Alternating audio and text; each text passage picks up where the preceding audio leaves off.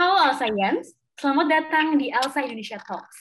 Bersama aku Tamara Fiansia yang akan memandu Alsa Indonesia Talks kali ini dalam beberapa menit ke depan. Alsa Indonesia Talks kali ini akan membahas tentang women empowerment, women protection, and gender equality in Indonesia. Raden Ajeng Kartini merupakan sosok yang sangat berpengaruh dan melegenda dengan kutipan bukunya Habislah Gelap Terbitlah Terang, dan karena kutipan buku itulah muncul istilah emansipasi wanita. Berkat jasa beliau, di era globalisasi ini peran wanita bukanlah suatu hal yang tabu untuk melakukan aktivitas yang di luar perkiraan wanita. Namun, tetap masih dalam batas-batas yang wajib diperhatikan. Diskriminasi berdasarkan gender masih terjadi pada seluruh aspek kehidupan di seluruh dunia. Perempuan menanggung beban paling berat akibat ketidaksetaraan yang terjadi. Namun pada dasarnya ketidaksetaraan itu merugikan semua orang. Oleh sebab itu, kesetaraan gender merupakan persoalan yang sangat penting dan memiliki nilai tersendiri. Dan tentunya teman-teman semuanya, saat ini kita telah kedatangan pembicara yang sangat inspiratif yang memiliki concern terhadap isu perempuan, khususnya isu yang berkaitan dengan perempuan di Indonesia. Baiklah, tanpa berlama-lama lagi, saya akan menyapa pembicara kita pada kesempatan kali ini, yaitu Kak Melisa Anggiarti, atau yang biasa disapa dengan Kak Imel. Halo Kak Imel, selamat datang Kak. Bagaimana kabarnya hari ini Kak? Halo Kak Fian, saya baik hari ini kabarnya, dan senang sekali udah diundang untuk menjadi pembicara di ALSA. Semoga setelah dialog ini kita bisa sama-sama mempelajari hal baru, saya juga dapat ilmu dan bisa sharing sama teman-teman tentang pengalaman-pengalaman saya. Segitu aja. Oke, wah senang banget nih akhirnya bisa dapat kesempatan untuk ngobrol-ngobrol langsung sama Kak Imel. Senang mendengar kalau kabar kakak baik pada hari ini. Semoga sehat selalu ya Kak, dan aku juga ingin mengucapkan terima kasih kepada Kak Imel karena telah bersedia hadir dan ngobrol-ngobrol santai di Alsa Indonesia Talks kali ini. Oke teman-teman, Kak Melisa Anggiarti ini merupakan woman activist. Hal ini bisa dilihat dari seberapa seringnya Kak Imel menyuarakan terkait isu-isu perempuan di Indonesia. Dan ternyata Kak Imel ini juga merupakan seorang pilot perempuan yang berpangkat first officer. Wah, hebat banget ya Alsayans. Karena seperti yang kita ketahui juga, jarang banget nggak sih di Indonesia ada perempuan yang berprofesi sebagai pilot. Nah, semoga nantinya dengan mengetahui sosok Kak Imel, ini bisa menjadi motivasi untuk teman-teman perempuan semua yang memiliki impian atau ingin berkarir untuk menjadi seorang pilot ataupun profesi lainnya yang teman-teman inginkan. Oke deh Kak Imel, mungkin sekarang aku ingin tanya-tanya nih Kak sama Kak Imel, dan sekalian ngobrol-ngobrol santai juga ya Kak, karena jarang banget aku bisa dapat kesempatan buat ngobrol langsung sama Kak Imel. Aku mau tahu nih Kak, boleh diceritakan nggak Kak kesibukan Kak Imel akhir-akhir ini apa aja Kak? Sekarang kesibukannya selain terbang, juga aku sebagai ibu dari satu anak, terus aku juga running sebuah bisnis, terus aku juga lagi, karena lagi banyak waktu luang juga, jadi lagi mau belajar-belajar tentang isu-isu yang lagi banyak dibahas gitu. Wah, gila keren banget ya Kak. Ternyata selain seorang pilot dan juga ibu rumah tangga, Kak Imel juga mengambil beberapa bisnis ya Kak. Dan saat ini juga Kak Imel sedang mendalami beberapa isu terkait tentang perempuan. Keren banget Kak Imel. Terima kasih. Boleh tahu nggak sih Kak, apa sih sebenarnya yang memotivasi Kak Imel sehingga Kak Imel ini ingin menjadi seorang pilot Kak? Karena yang aku tahu nih Kak, dari aku kecil sampai aku sekarang, jarang aku dengar teman-temanku di sekolah gitu yang perempuan kayak aku pengen jadi seorang pilot tuh jarang banget sih Kak. Boleh diceritakan nggak Kak kira-kira? Iya, aku juga sendiri, aku nggak tahu sampai akhirnya aku lulus kuliah. Jadi memang kita sama-sama berpikir bahwa pilot itu memang laki-laki, kerjaan laki-laki nggak sih itu gitu. Sampai setelah lulus kuliah aku baru tahu, oh ada pilot perempuan ya. Oh, gimana kalau saya coba aja gitu ya, karena memang kebetulan saya juga dari keluarga penerbang gitu, ayah saya juga penerbang, jadi dunia itu cukup familiar dengan saya, jadi saya pikir bisalah ini gitu, hanya tinggal mungkin belajar dan tes gitu kan. Terus udah itu aja sih sebenarnya. Dan satu, memang saya ketriggernya adalah saya mau bekerja tapi saya nggak mau kerja office hour gitu, kayak dan apa sih namanya, kerjanya tuh saya ngeliatnya kayak kantoran ya contohnya gitu. Saya kayak nggak bisa kerja kayak gitu. Jadi saya harus yang, saya nggak bilang itu dinamis juga sih, cuman mungkin setiap saya kerja saya menemukan sesuatu yang baru gitu, kayak lebih menantang kali ya, saya pikir kayak gitu sih. Jadi akhirnya saya yaudah deh, saya tes aja deh buat pekerjaan ini gitu, dan akhirnya keterima gitu. Mantap banget Kak. Jadi yang sebenarnya paling penting itu adalah kemauan untuk belajar gitu ya Kak. Jadi apa yang kita inginkan itu harus disertai dengan kemauan yang keras untuk belajar, dan jangan takut nih buat keluar dari zona nyaman kita gitu ya Kak Imel ya. Iya, benar banget. Oke, thank you Kak Imel atas jawabannya tadi Kak. Jujur inspiratif banget karena jarang banget sih Kak aku nemu ada pilot dan perempuan Kak.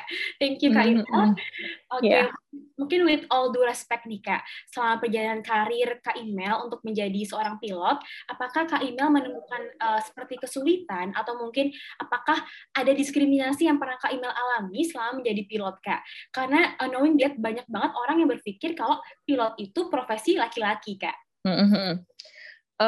Sebenarnya sih kalau kesulitan itu ada, karena saya baru sadar kalau ternyata motorik saya tuh nggak sebagus teman-teman yang laki-laki. Walaupun mungkin kalau kita bicara soal kompetensi, kan kompetensi tuh di pekerjaan saya tuh ada banyak ya tesnya gitu. Ada tentang kesehatan, sama ada motorik, skill, dan knowledge gitu.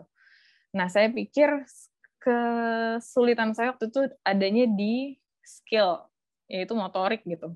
Karena seperti yang kita tahu ya, saya dari kecil tuh dijagain terus sama mama saya, sama papa saya, kalau anak perempuan jangan manjat-manjat. Anak perempuan nanti aja nyetirnya, udah nanti aja gitu. Yang nggak dikasih kebebasan, saya pikir kebebasan yang buat bandel gitu. Jadinya saya ngerasa motorik saya agak sulit beradaptasi waktu itu. Tapi ternyata motorik itu bisa dilatih. Jadi dengan kemauan saya yang keras, saya akhirnya latihan terus, flight simulator, semacam itu. Terus ternyata bisa. Itu kesulitan pertama. Dan saya merasa kayak, itu ada background-nya itu kenapa saya mengalami kesulitan itu gitu. Terus kedua, kalau ngomongin diskriminasi, memang karena mungkin masih jarang ya perempuan yang bekerja di dunia pekerjaan saya ini. Jadi saya tuh kalau misalnya ada saya bilang mungkin nilai minusnya gitu, kalau misalnya tiba-tiba saya nggak bisa jawab suatu pertanyaan, itu akan disambung-sambungin kayak, lo sih kebanyakan dandan, atau lu kelamaan dandan sih, bukannya belajar gitu. Dan itu tidak terjadi sama teman-teman laki-laki saya gitu. Mereka juga nggak bisa jawab, tapi mereka nggak digituin gitu sih, saya ngerasanya. Jadi ini itu saya udah bilang itu diskriminasi, saya udah bisa mengkategorikan itu. Jadi kayak saya pikir hal ini akan menjadi biasa aja mungkin ya nanti kesananya. Tapi memang ya hal-hal semacam itu yang saya dapat gitu. Misalnya nanti tapi balik lagi ya, ketika saya bekerja gitu, terus saya kan saya punya beban ganda nih, karena saya harus bekerja juga, tapi saya harus juga ngurus rumah tangga gitu.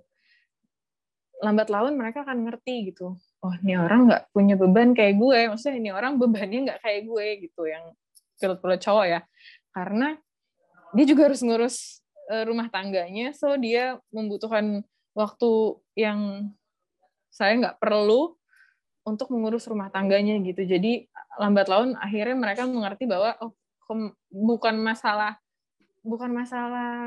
dia nggak mampu untuk menjadi seperti saya, tapi kayak memang dia harus butuh effort yang lebih banyak karena dia punya beban juga lebih banyak kayak gitu sih.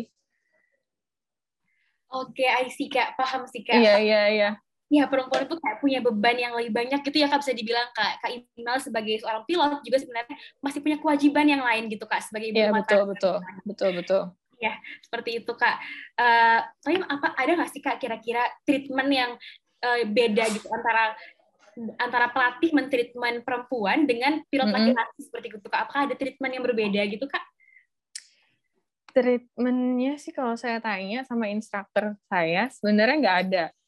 Cuman mungkin karena mereka juga baru menerima pilot-pilot perempuan, mungkin ada rasa kecanggungan, ada rasa minta minta dikasih tahu, minta di briefing kalau apa aja sih yang gue tuh nggak boleh gitu, apa aja yang bercandaan yang nggak boleh dan sebagainya gitu.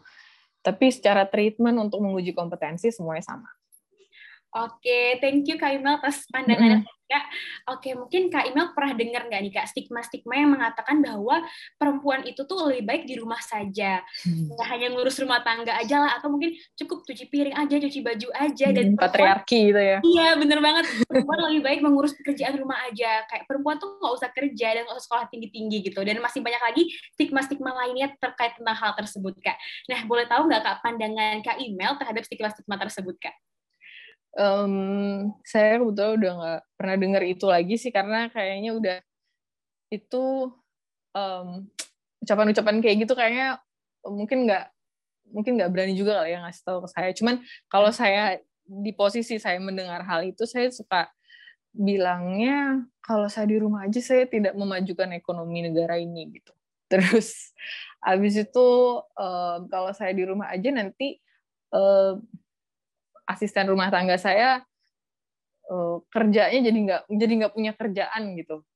Terus kalau saya di rumah aja nanti apalagi pokoknya banyak deh alasan-alasan yang saya pakai untuk saya ya emang kita tuh perempuan bekerja itu memang sudah pilihannya, dan ketika menemukan itu ya udah memang udah seharusnya gitu. Jadi udah bukan hal yang harus dipertanyakan dan disinkronis sama stigma-stigma yang ada di masyarakat gitu sih. Itu sih yang selalu saya jawab kalau dengar contoh-contoh pertanyaan seperti itu gitu.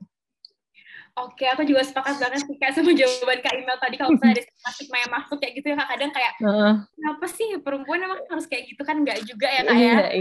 Iya betul. Berarti Kak Imel dari kecil dari tanamin ya Kak buat nggak stick terus dengan pandangan kuno seperti itu Kak. Iya betul. Oke, thank you Kak Imel pandangannya tadi Kak. Mungkin kamu juga Kak Imel ini sudah berumah tangga ya Kak ya, dan udah dikaruniai anak juga nih Kak. Nah aku mau tanya nih Kak, sebenarnya how sih do you balance your life and then work and becoming a mom at the same time gitu Kak? Karena kita semua di sini tahu pasti itu bukan hal yang mudah ya Kak. Dan sebetulnya menurut Kak Imel sendiri nih Kak, peran perempuan dalam berumah tangga itu harusnya bagaimana sih Kak? Apakah setara dengan laki-laki atau mungkin di bawah kendali laki-laki atau bahkan sebaliknya nih Kak? Ya jadi untuk membalancing hidupku tuh biasanya aku butuh support system sih untuk berada tetap di dunia ini ya, tetap terbang, terus jadi ibu juga, jadi istri juga gitu. Apalagi sekarang udah mulai ada usaha lagi, jadi ada lagi tanggung jawabnya dan kerjaannya gitu. Aku butuh support system. Jadi aku butuh suamiku untuk mendengarkanku, aku butuh suamiku untuk bekerja sama dengan aku butuh mamaku untuk sekedar make sure anakku baik-baik aja ketika aku harus bekerja. Terus aku juga butuh asisten rumah tangga juga untuk ya make sure juga pekerjaan rumah tangga ya beres gitu. Jadi memang yang aku butuh untuk tetap balancing adalah support system itu sih. Dan satu lagi pertanyaannya apa ya? Ini sih Kak, aku pengen tanya pendapat Kak Imel nih Kak. Sebenarnya bagaimana sih peran perempuan dalam berumah tangga itu Kak? Apakah setara dengan laki-laki nih atau misalnya di bawah kendali laki-laki seperti itu Kak? Iya, jadi kalau saya udah dari awal mau menikah, saya udah bilang kalau kita ini setara. Saya adalah partner.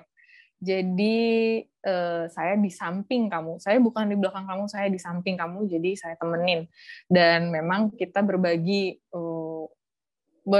tanggung jawab, berbagi kewajiban itu dibagi rata, dan kalau bisa memang setara gitu ya. Kalau bisa memang adil gitu. Jadi menurut saya sih itu sih. Dan itu memang penting adalah komunikasi. Jadi semua harus dikomunikasikan, karena memang kita kan hidup di dunia patriarki yang dimana mungkin suami saya akan dapat omongan-omongan dari luar, kalau kalau ini banget sih suami-suami takut istri, atau lu kok apa ya, aku ngalah gini. Harusnya kan laki-laki itu kan memang ya udah kerja aja, nggak perlu melakukan pekerjaan rumah tangga dan mana. Saya kebetulan pernah hidup cuma berdua doang waktu itu suami saya lagi sekolah. Terus ya suami saya mau nggak mau dia harus ngepel, nyapu, mengerjakan pekerjaan rumah tangga yang distigmakan bahwa itu kan pekerjaan perempuan buat beres-beres seperti itu gitu. Tapi ya kalau kita bicara udah di negara-negara yang maju gitu kan emang mereka udah biasa aja itu domestik ya, pekerjaan domestik adalah pekerjaan berdua gitu, suami dan istri gitu. Dan begitu sampai sini ya mungkin ke bawah itu, jadi dianggapnya sama sekitarnya, lu nyapu, lu ngepel, lu nyuci piring ya, kayak gitu-gitu. Jadi hal yang apa ya, hal yang aneh, hal yang tabu gitu buat masyarakat kita. Padahal ya memang harusnya sebenarnya idealnya adalah seperti itu menurut saya sih. Oke, sepakat sih Kak. Aku juga sepakat banget sama pandangan Kak Imel tadi ya. Emang harusnya emang setara ya, pekerjaan kita juga bisa dilakukan sama laki-laki dan sebaliknya gitu kan ya Kak ya. Berarti sejauh ini Kak Imel nggak punya kendala ya Kak dalam menyeimbangkan. Aku juga tadi shock gitu Kak dengan Kakak selain pilot, ibu rumah tangga, terus juga ngambil bisnis gitu Kak. Aku kayak, wow sibuk banget ya Kak Imel ini. Selama ini Kak Imel nggak punya kendala gitu ya Kak dalam nge-balancing nih Kak dari semua pekerjaan Kakak yang Kakak ambil dan semua peran Kakak baik itu sebagai ibu rumah tangga, pilot maupun bisnis woman gitu Kak. Iya, kendalanya sih pada akhirnya aku ya itu, jadi karena fokusnya terbagi, jadi kadang-kadang aku ngerasa aku tuh kurang maksimal di semua bidang. Jadi kayak aku kurang maksimal untuk belajar untuk terbangku, aku kurang maksimal untuk ngejagain anakku, aku kurang maksimal untuk running bisnisku. Jadi aku ngerasanya kendalanya itu sih, ada perasaan-perasaan seperti itu. Tapi sebenarnya kalau misalnya kita jalanin aja, kita kayak udah nggak usah terlalu overthinking, kita jalanin aja deh. Ini gue ada kewajiban buat terbang, gue ada kewajiban buat jadi ibu, gue ada kewajiban buat running bisnis, udah jalanin aja gimana caranya ngatur, pokoknya seatur mungkin, karena emang nggak mungkin kan nggak ada masalah, tapi kayak terus-terusan buat recovery aja terus gitu. Itu sih. Oke, keren banget Kak. Jadi emang Kak Imelnya udah punya semangat dari awal ya Kak untuk nge-balance. Iya, benar. Ternyata emang keren banget sih yang aku lihat sekarang Kak Imel keren banget dan aku bener-bener inspirasiku banget gitu Kak. Thank you Kak Imel sebenarnya pandangannya Kak. Terima kasih. Ya, sama-sama Kak. Mungkin aku mau bertanya nih Kak, berbicara soal women empowerment nih Kak.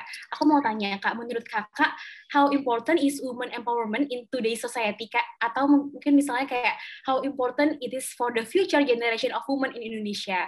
Jadi mungkin mau diceritakan Kak, gimana pandangan Kakak terkait hal ini Kak? Wah, penting banget ya women empowerment, women protection, itu menurutku di Indonesia ini penting banget karena seperti yang kita tahu ya kayak Indonesia tuh masih menganut banget sistem-sistem patriarki seperti itu. Dan kebetulan aku nggak bilang ini berkaitan dengan sistem pendidikan kita ya, cuman sepertinya ada sumbangsih dari sisi itu gitu. Jadi bikin stigma-stigma yang tidak bertanggung jawab itu tuh jadi makin bisa meluas, jadi makin dianut orang-orang yang mereka nggak terekspos dengan isu-isu tentang patriarki ini bahkan gitu, atau isu-isu tentang banyak hal yang merugikan perempuan gitu. Jadi memang harus terus-terusan digaungkan, harus terus-terusan kita omongin karena biar orang-orang yang tadinya mungkin nggak tahu jadi tahu dan keganggu gitu. Karena memang apa ya, untuk menciptakan suatu masyarakat yang menurutku ideal adalah ketika perlindungan hukum, ketika masyarakat kita menghargai bahwa kesetaraan, bahwa perlindungan terhadap perempuan, apalagi tentang anak, itu adalah suatu hal yang sangat-sangat penting untuk menghindari segala bentuk kekerasan, kejahatan terhadap perempuan dan anak-anak itu sendiri gitu. Jadi kita kasih hukum yang menurutku protection itu bukan cuma hukum yang berat banget untuk pelaku, tetapi juga perlindungan, pemulihan ketika perempuan atau anak menjadi korban dari entah itu kekerasan atau diskriminasi atau pelecehan dan lain-lain seperti itu. Yes, Saya kayak aku tutup pintu dulu ya, bentar ya.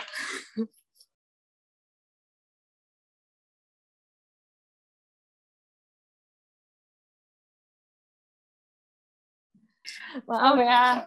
Gak apa Kak, santai banget Kak. Oke, thank you banget Kak Imal tadi atas pandangannya terkait seberapa pentingnya sebenarnya women protection, women empowerment, dan juga gender equality di Indonesia itu sendiri ya Kak. Dan sekarang juga di Indonesia ini masih di tengah-tengah ya Kak ya, masih tetap ada bergaung lah patriarkinya seperti itu ya Kak ya. Oke, terima kasih atas pandangannya. Nah, aku mungkin ini sih Kak, aku mau tanya, kan aku juga anak hukum nih Kak. Nanti juga pasti banyak banget anak hukum yang bakal dengerin podcast ini Kak. Aku ingin tahu sih Kak, bagaimana sih pandangan Kakak mengenai fulfill of women right protection di Indonesia, dan bagaimana pandangan Kak Imel berkaitan dengan rancangan undang-undang penghapusan kekerasan seksual atau RUU PKS. Apalagi pada tahun 2021 kemarin, tepatnya di akhir Maret, RUU PKS telah resmi masuk ke dalam program legislasi nasional atau prolegnas setelah sebelumnya sempat dikeluarkan pada tahun 2020 Kak. Namun sayangnya sampai saat ini nih Kak belum disahkan juga Kak. Bagaimana sih pandangan Kak Imel berkaitan dengan hal ini? Karena aku juga sempat nge-stalk nih Kak, nge-stalk Instagram Kak Imel, dan Kak Imel ini sangat concern terhadap hal-hal seperti itu Kak. Iya, aku pikir RUU PKS penting banget. Aduh, itu udah kayak apa ya? Menurutku kayak dari RUU PKS itu bisa disahkan itu cikal bakal kita memiliki masyarakat yang ideal gitu. Tetapi memang sadar banget juga kalau ini banyak banget halangannya, banyak banget orang-orang yang menurutku masih mereka salah mengerti tentang adanya undang-undang PKS ini gitu. Jadi kupikir emang akan sulit, tapi memang ini penting sekali karena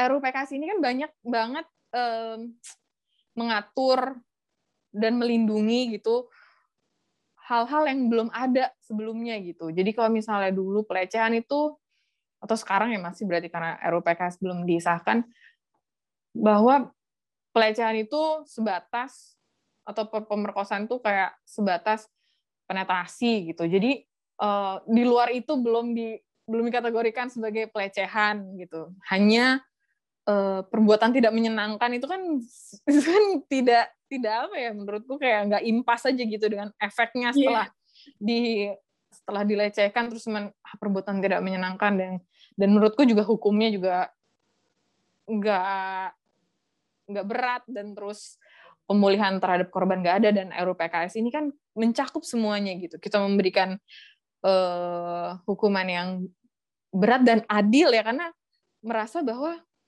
pelaku itu juga korban gitu. Jadi setelah dihukum ini pelaku akan direhabilitasi gitu. Nah terus habis itu korbannya selain dia mendapatkan perlindungan pas lagi kasusnya lagi dibahas, terus dia dapat bisa dapat memilih untuk hadir di persidangan tapi beda ruangan, seperti diperlakukannya beda seperti pengadilan anak gitu. Terus habis itu dia juga dapat fasilitas pemulihan, di mana fasilitas itu tuh dapetnya dari denda si korban itu ya, kayak apa, restitusi ya. Nah iya, jadi menurutku kayak ini RUU PKS ini udah bener-bener undang-undang yang harus ada di Indonesia gitu. Karena begitu kita keras terhadap undang-undang ini, diharapkan bisa menekan angka pelecehan itu, karena akhirnya kok predator kayak gitu tuh takut gitu, karena mereka kayak, oh gila nih hukumannya tuh bisa berat banget, terus gue juga harus ganti rugi, gue harus gini gitu.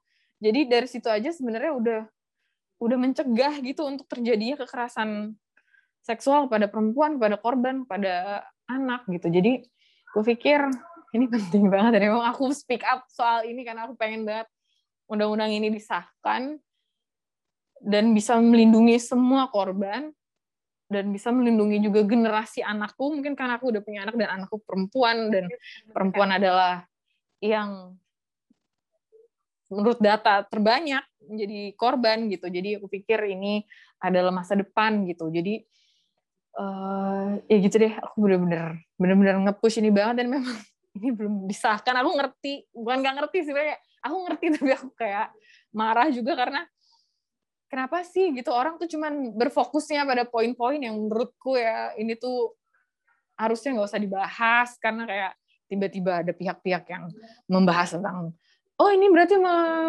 melenggangkan apa membenarkan adanya LGBT segala macam, terus itu jadi hal-hal yang menurutku mengesampingkan tujuan sebenarnya gitu. Jadi kayak aku pikir ini apa sih orang-orang ini gitu. Cuman memang mungkin ada beberapa orang-orang yang mengerti hukum dan mereka berbicara soal RUU PKS ini, polemiknya adalah pengaturan tentang kalau nggak salah dari pasal berapa ya, 12 atau pasal 91 itu gitu. Kalau nggak salah ya, aku terkoreksi deh. Jadi ada poin-poin di mana ngatur soal siul, ngatur soal consent, kayak misalnya ngajakin melakukan kegiatan seksual, tapi belum apa ya, belum kurang ajar gitu, cuman ngajak aja, bukan ngajak kayak dialog mungkin ya di bayanganku, itu bisa kena gitu. Itu aja sih sebenarnya, tapi memang secara keseluruhan saya mendukung sekali RUU PKS ini. Mungkin memang terhadap beberapa pasal mungkin harus ada dibahas lagi supaya kita lebih sempurna lagi untuk menjadi RUU gitu. Itu sih. Oke, thank you. Thank you banget Kak Imel, pandangannya keren banget Kak, pandangannya aku juga sepakat. Aku juga sempat lihat nih Kak di Instagram Kak Imel juga sempat menyuarakan terkait tentang pegang kertas gitu ya Kak, yang bacaannya kata pelaku kepada korban, nanti kalau kamu melapor dan saya dikeluarkan, istri anak saya makan apa gitu kan Kak ya. Padahal saat sudah terbukti dan baru ingat anak, padahal sebelumnya nggak ingat anak dan nggak ingat istri juga Kak. Iya, jadi excuse kan, jadi kayak tolong kasihani saya, padahal pas ngelakuin itu ya like ya gitulah, saya kayak mental yang sebenarnya saya pikir bahwa predator seksual itu sebenarnya pengecut mereka, karena ya gitu, mereka begitu udah kena, udah tahu konsekuensinya baru kayak gitu sebelumnya ya, mana ya betul, yang kayak gitu kan yang bisa kita sounding ya, kalau misalnya udah RUU PKS bisa disahkan kan, kayak di sounding lo bisa lo nih hancur banget hidup lo ketika lo melakukan pelecehan gitu. Jadi begitu dia ada drive untuk melakukan pelecehan gitu, predator mereka akan mikir, oh gila, gue bisa hancur juga nih hidup gue. Sementara kan kalau sekarang ya kayak wah sedih ya ngeliatnya, kayak banyak ketidakadilan di mana-mana gitu, kayak udah dilecehin malah kena UU ITE, malah jadi dikriminalisasi dan lain-lain sebagainya gitu. Jadi kayak saya pikir ini mengundang predator-predator untuk melakukan hal-hal itu, karena mereka ngerasa kayak cuma segitu doang gue di ini nih, dan gue bisa twist itu hukum jadi balik ke dia, jadi bumerang buat dia gitu kan, mengerikan kan. Oke, thank you banget Kak Imel pandangannya Kak. Semoga setelah ada teman-teman yang mendengarkan podcast ini, teman-teman jadi tercerahkan terkait tentang segera disahkannya RUU PKS ini ya Kak. Oke, thank you Kak Imel atas pandangannya Kak. Mungkin aku pengen tanya nih Kak, bagaimana sih sebenarnya pandangan Kak Imel mengenai kesetaraan gender di Indonesia saat ini? Apakah menurut Kakak itu sudah baik, atau masih menengah, atau mungkin masih sangat buruk gitu Kak? Dan sekalian mau tanya juga nih Kak, pandangan Kak Imel terkait pandangan woman as a leader, karena kan banyak banget stigma di masyarakat yang bilang kalau misalnya leader itu lebih baik laki-laki, kenapa perempuan itu baperan dan lain sebagainya gitu kan Kak ya. Mungkin mau tanya dengan Kak Imel sih Kak terkait hal tersebut. Kalau menurutku kalau di Indonesia tuh sebenarnya aku nggak tahu persisnya ya, karena aku ada di lingkungan yang menurutku privilege gitu. Kita terekspos dengan isu-isu soal gender, isu-isu soal hal-hal kekerasan seksual seperti ini gitu. Tapi saya nggak tahu yang terjadi di pelosok-pelosok tuh seperti apa, karena memang aku juga belum terlalu banyak baca, tapi aku bisa tarik gitu ya kesimpulan dari kacamataku kalau ini buruk banget sih. Kayak emansipasinya dan kesetaraannya itu masih parah. Tapi memang yang ada di sekitarku, kayak misalnya pekerjaanku gitu, kan ketidaksetaraan itu kan juga kadang-kadang suka masalah pembayaran gaji dan lain-lain, dan di lingkunganku tuh semuanya udah setara gitu. Jadi aku nggak bisa bilang juga ini terlalu buruk, karena aku merasakannya ini tuh di lingkunganku setara gitu, dan aku diterima sekali pekerjaanku ini gitu. Tapi aku nggak tahu kan di tempat-tempat lain kayak gimana gitu. Jadi aku kadang-kadang suka bingung juga untuk ini sebenarnya udah bener nggak ya di Indonesia tuh gitu. Tapi yang ada di lingkungan saya sih udah bener, cuma saya nggak tahu nih di luar, di pelosok sana gimana gitu. Karena kayak kadang-kadang kalau baca by data ya emang frustasi juga karena ya pada kenyataannya memang ini tidak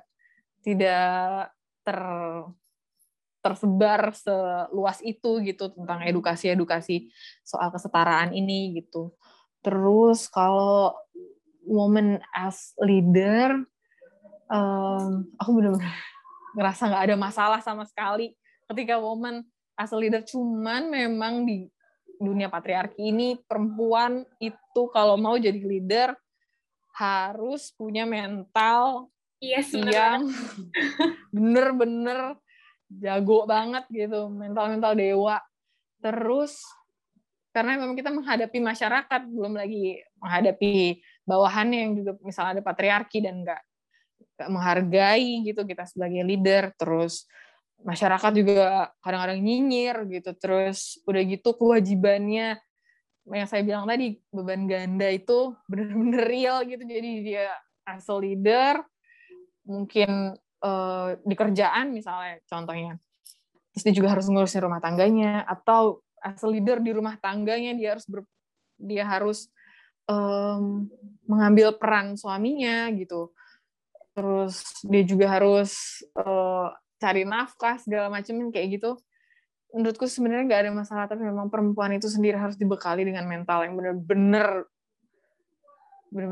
dewa banget sih. Tapi saya percaya perempuan tuh pasti bisa gitu. Asal nggak masyarakat mencoba untuk drag her down, itu sebenarnya bisa aja jalan aja terus. Sebenarnya kita juga banyak banget kan punya figur-figur yang kuat-kuat banget gitu ini jadi perempuan gitu. Dan harusnya itu memang biasa aja gitu. Cuman karena susah ya untuk jadi perempuan seperti itu di masyarakat kita. Jadi kita ngeliatnya kayak wow keren banget, kayak misalnya pekerjaanku gitu. Sebenarnya kalau misalnya aku nggak dikasih tahu lu hebat loh gitu, sebenarnya harusnya aku ngerasa ini sebenarnya biasa aja gitu. Kadang-kadang aku kalau dari teman seprofesi terus kayak keren ya bisa jadi pilot, saya bilangnya kayak enggak, biasa aja, orang lo sama gue sama gitu. Jadi kayak saya nggak yang kayak ketika lo ngeliat gue hebat tuh itu ada kayak lo meninggikan untuk menjatuhkan gue nggak sih nih gitu. Kayak gitu kalau sama ini ya, kalau sesama profesi kayak saya udah di level itu gitu, kayak nggak usah lihat gue dari gendernya gitu, kayak kita kompetensinya sama, lo lulus gue lulus, jadi stop talking about perempuan laki-laki gitu kalau di dalam kerjaan saya gitu. Oke gitu Kak, sih. kalau boleh tahu nih di tempat kerja Kak Email nih Kak sebagai seorang pilot, apakah perempuan itu juga ada yang sebagai leader gitu Kak, misalnya sebagai ketua pilotnya atau misalnya yang kayak emang pemimpin di atas gitu Kak, atau emang semua didominasi oleh laki-laki gitu Kak? Jadi di hierarki kerjaanku ada first officer sama captain. Captain itu yang bar 3, yang harus sekolah lagi, harus tes-tes lagi gitu. Di Garuda udah ada captain, ada 6 orang. Terus dan itu memang pertama kali senior saya yang jadi captain itu memang susah sekali untuk menerobos hierarki itu gitu, kayak naik ke tingkatan itu susah banget karena ya itu sekali lagi beban ganda. Jadi di lingkungan kerja ini mereka mikirnya, laki-laki kok punya waktu untuk buat belajar terus mengasingkan diri gitu. Sementara kalau saya tuh nggak bisa sama sekali mengasingkan diri. Saya harus kontrol rumah gitu. Saya harus membagi konsentrasi saya 2 gitu. Saya harus belajar juga untuk tes ini, saya harus ngurusin rumah saya karena saya merasanya punya kewajiban itu gitu. Belum bisa sharing dengan orang yang di rumah gitu. Nah, itu yang bikin saya belajar sih. Terus ya kayak gitu jadinya secara realitanya memang yang kita masih berusaha untuk mencapai yang idealnya gimana untuk kesetaraan yang ada di pekerjaan saya ini gitu. Kayak gitu sih. Oke, thank you Kak Imel pandangannya Kak, menarik banget jujur. Oke, mungkin aku mau nanya juga nih Kak, menurut data nih Kak, kalau kita berbicara soal data nih, data dari Kementerian Pemberdayaan Perempuan dan Perlindungan Anak itu kan menyatakan bahwa kasus kekerasan seksual pada anak dan perempuan mencapai angka yang tertinggi pada tahun 2020 Kak, di mana mencapai sekitar 7.191 kasus Kak. Sedangkan total jumlah kasus di 2021 itu mencapai 3.122 kasus Kak. Dan juga masih ada lagi kasus lainnya seperti misalnya ketidakadilan yang terjadi terhadap buruh perempuan atau pekerja informal yang terkait dengan peluang kerja maupun pendapatan yang mereka dapatkan Kak. Kemudian juga bahkan nih Kak, di lingkungan aku sendiri nih, dulu di sekolahku kalau mau jadi ketua umum OSIS itu harus laki-laki Kak. Nah, kira-kira gimana nih Kak pandangan Kak Imel terkait dengan kasus-kasus yang ada di sekitar kita saat ini Kak? Gitu aku udah kayak tarik nafas dulu ya Kak, aduh jawabnya. Ya. Soalnya memang sedih banget sih ya, karena kan kemarin pandemi itu kan, sekarang juga masih pandemi sih, cuman terus kita harus berada di rumah, terus sementara yang kita harapkan di rumah itu menjadi ruang aman, ternyata jadi nggak aman gitu kan. Terus itu kan yang dilaporin ya, saya nggak bisa bayangin yang nggak lapor gitu, berarti kan lebih dari itu dong angkanya gitu, karena itu frustasi banget saya mikirinnya.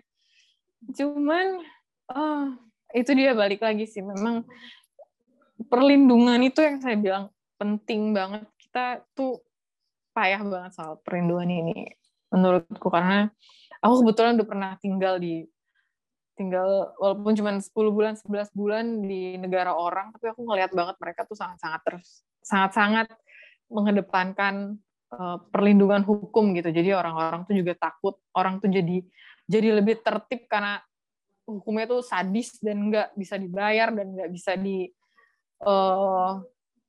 twist gitu, nggak ada pasal yang bisa saling berantem gitu di situ, jadi jelas. Terus jadi benar-benar apa ya, aku pandanganku tuh kayak benar-benar frustasi aja soal ini, dan kalau bisa memang aku terus-terusan untuk berbicara soal ini, mengedukasi sekitarku, membawa topik ini kemanapun aku bisa bicara gitu, terus membawa ini kebetulan aku punya platform yang banyak orang bisa lihat gitu, aku manfaatkan ini untuk berbicara tentang hal ini gitu. Jadi itu aja sih pandanganku dan apa yang bisa aku lakukan gitu.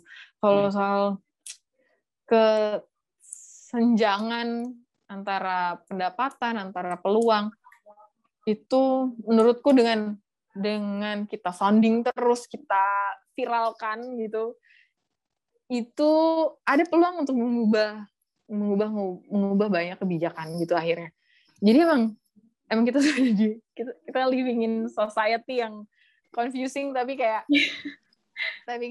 itu works gitu sometimes, untuk bikin ini viral, untuk bikin ini nge-trigger orang-orang yang di atas buat bikin kebijakan, so dunia ini jadi lebih baik, dunia ini jadi lebih fair, dunia ini jadi terekspos dan teredukasi dengan baik mengenai kesenjangan yang terjadi antara peluang dan pendapatan perempuan dan laki-laki, seperti itu.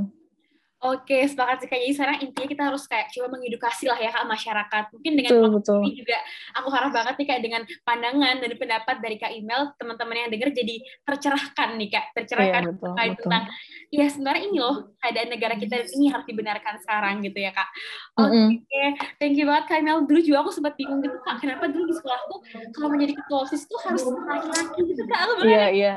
Seperti aku dapat kesempatannya kapan gitu buat mencoba gitu kan. Jadi ya setelah Indonesia, jadi masih harus diperbaiki lah Kak ya. Oke, jadi Kak Imel, nah di ASA Indonesia ini, ASA Indonesia sebagai salah satu organisasi nih Kak, organisasi mahasiswa hukum se-Asia, memiliki satu program kerja nasional yang bersifat sosial dan bertujuan untuk memberikan dampak langsung ke masyarakat secara luas nih Kak. Nah program kerja ini namanya ALSA Care and Legal Coaching Clinic, atau yang biasa disebut dengan ALSA CLCC Kak.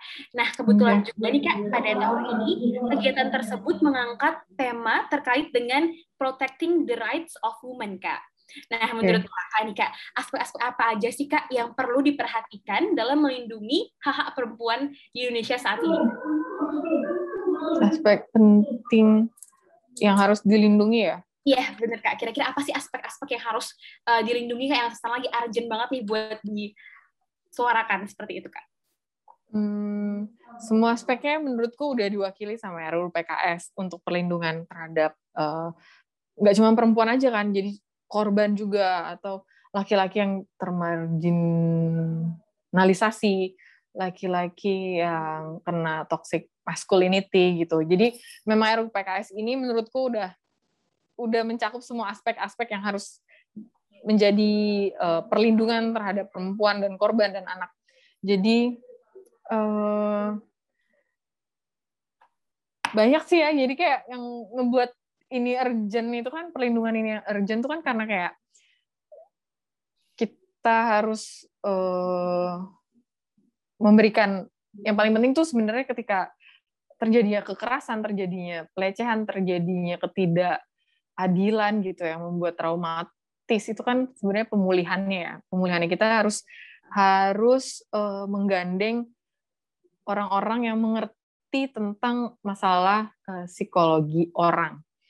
Kayak masalah-masalah yang bisa mengembalikan trauma, bisa menyembuhkan trauma orang tersebut gitu. Jadi memang perlindungannya itu berfokus juga pada aspek pemulihan setelah terjadinya banyak ketidakadilan gitu. Terus habis itu aspek yang kedua itu aspek yang kedua itu saya pikir penting kita mulai hukum tuh masuk ke wilayah privat, tapi privatnya seperti pengaturan tentang kekerasan di dalam rumah tangga yang ditabukan oleh masyarakat gitu, kayak misalnya itu kan hubungan seksual suami istri aja, padahal kan di situ bisa aja ada kekerasan, bisa aja ada eksploitasi, bisa aja kayak misalnya kemarin ada suami istri yang istrinya dijual lagi sama suaminya, kayak gitu-gitu kan, itu kan sebenarnya mereka bisa ngomong ini wilayah privat gitu, tapi itu hukum kalau bisa memang perlindungan itu masuk ke situ gitu. Jadi masuk ke wilayah privat di mana memang mungkin ntar takutnya juga ini di-twist lagi ya. Takutnya semua yang privat-privat akhirnya dimasukin hukum, padahal sebenarnya harusnya enggak juga kayak gitu. Tapi memang ya yang hal-hal yang kadang-kadang ya emang kepikiran sama pengusung RUU PKS ini, kita nggak kepikiran loh, karena mereka kan yang kayak Komnas Perempuan itu kan yang mendapatkan kasus-kasus gitu kan, yang mendampingi korban, yang menerima laporan-laporan kasus. Jadi mungkin ketika keluarin rancangan undang-undang ini memang mereka by experience mereka gitu. Jadi aspek-aspek yang nggak kelihatan sama kita gitu, tapi ternyata ini ada dan ini penting gitu ya, seperti itu. Terus apa lagi ya, kayak mengawal proses penindakan keadilan, kayak misalnya mengawal proses pengadilan, dimana kayak jangan temuin dong korban sama pelaku gitu di satu tempat, kan itu kan traumatis tuh kan, bagian aspek yang harus dilindungi tuh aspek korban gitu. Saya kurang bagus nih untuk ini untuk menyampaikan, mudah-mudahan ngerti ya Mbak Bian dan yang lain. Iya, jadi itu aspeknya sih menurut saya ada 3 hal.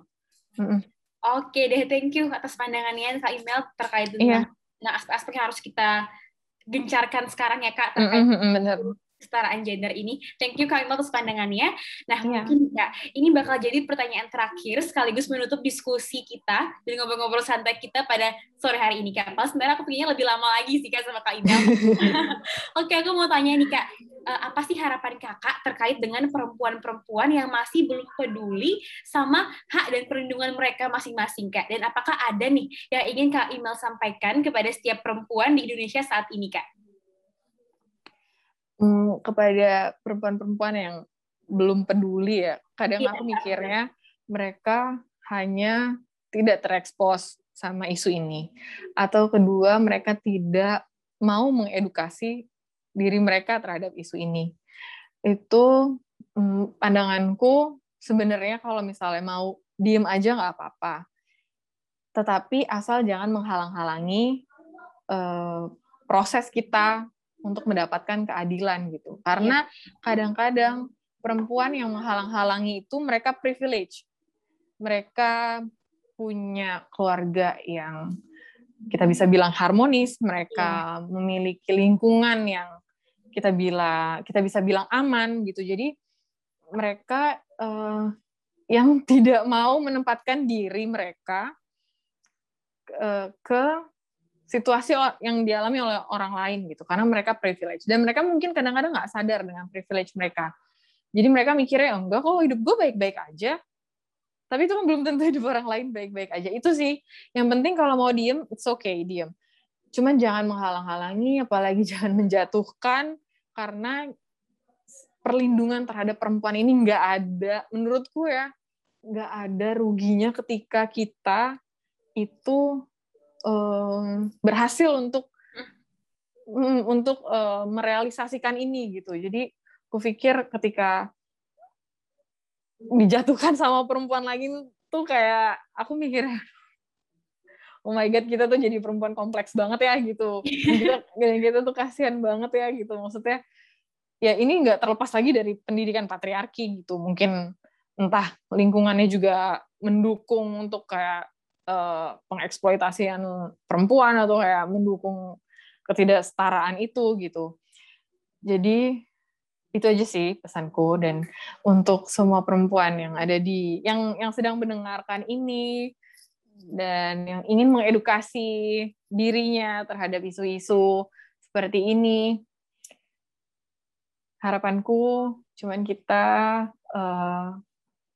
punya mental yang kuat, terus kita jaga diri.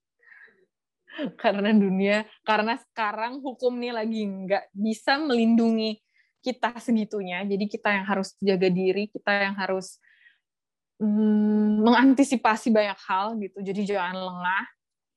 Menurutku itu bukan aku nakutin sih ya, tapi memang itu kan ya kenyataannya. Terus kita ya terus mengedukasi diri untuk bisa lebih tahu terhadap isu-isu seperti ini, terutama isu-isu yang memang dialami oleh teman-teman kita dan dialami oleh perempuan dan korban gitu. Terus memang kalau bisa aja sih ikut menyuarakan ketidakadilan yang terjadi, ikut menyuarakan pengesahan RUU PKS ini gitu. Itu aja sih.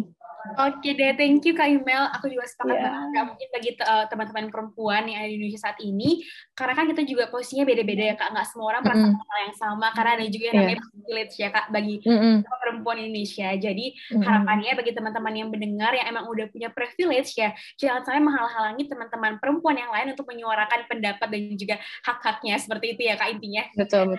Oke, terima kasih banyak Kak Imel atas pandangannya Kak. Menarik banget semua pandangan Kak Imel tadi, dan senang banget karena diskusi tadi bersama Kak Imel sangat inspiratif dan tentunya dapat membuka pandangan masyarakat nih Kak, berkaitan dengan women empowerment, women protection, dan juga gender equality di Indonesia Kak. Mungkin akan sedikit aku simpulkan nih Kak, hasil ngobrol-ngobrol santai kita bersama Kak Imel hari ini. Mungkin yang pertama adalah kesetaraan gender ini merupakan salah satu hak asasi kita sebagai manusia, di mana hak untuk hidup secara terhormat, bebas dari rasa ketakutan, dan bebas menentukan pilihan hidup tidak hanya diperuntukkan bagi laki-laki, namun perempuan pun mempunyai hak yang sama pada hakikatnya, Kak.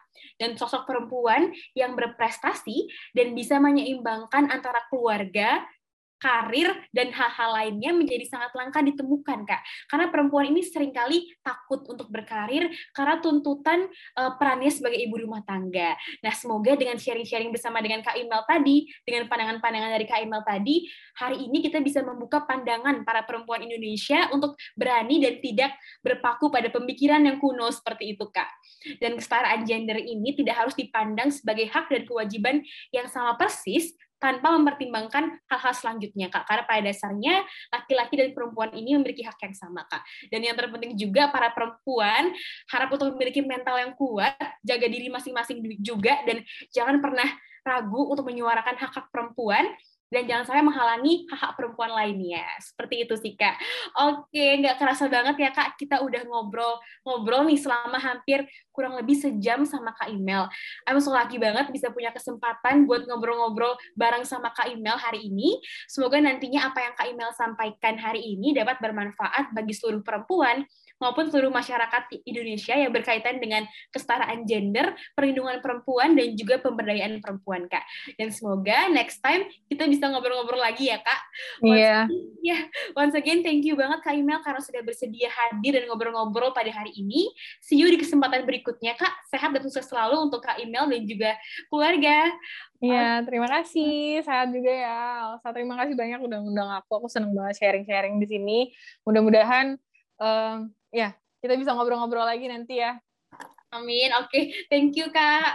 Thank you Kak Imel. Baiklah teman-temannya, aku Tamara Fiensia pamit undur diri. Sampai jumpa di Alsa Indonesia Talk selanjutnya yang pastinya dengan topik yang lebih menarik, dan tetap stay tune ya. Alsa, always be one.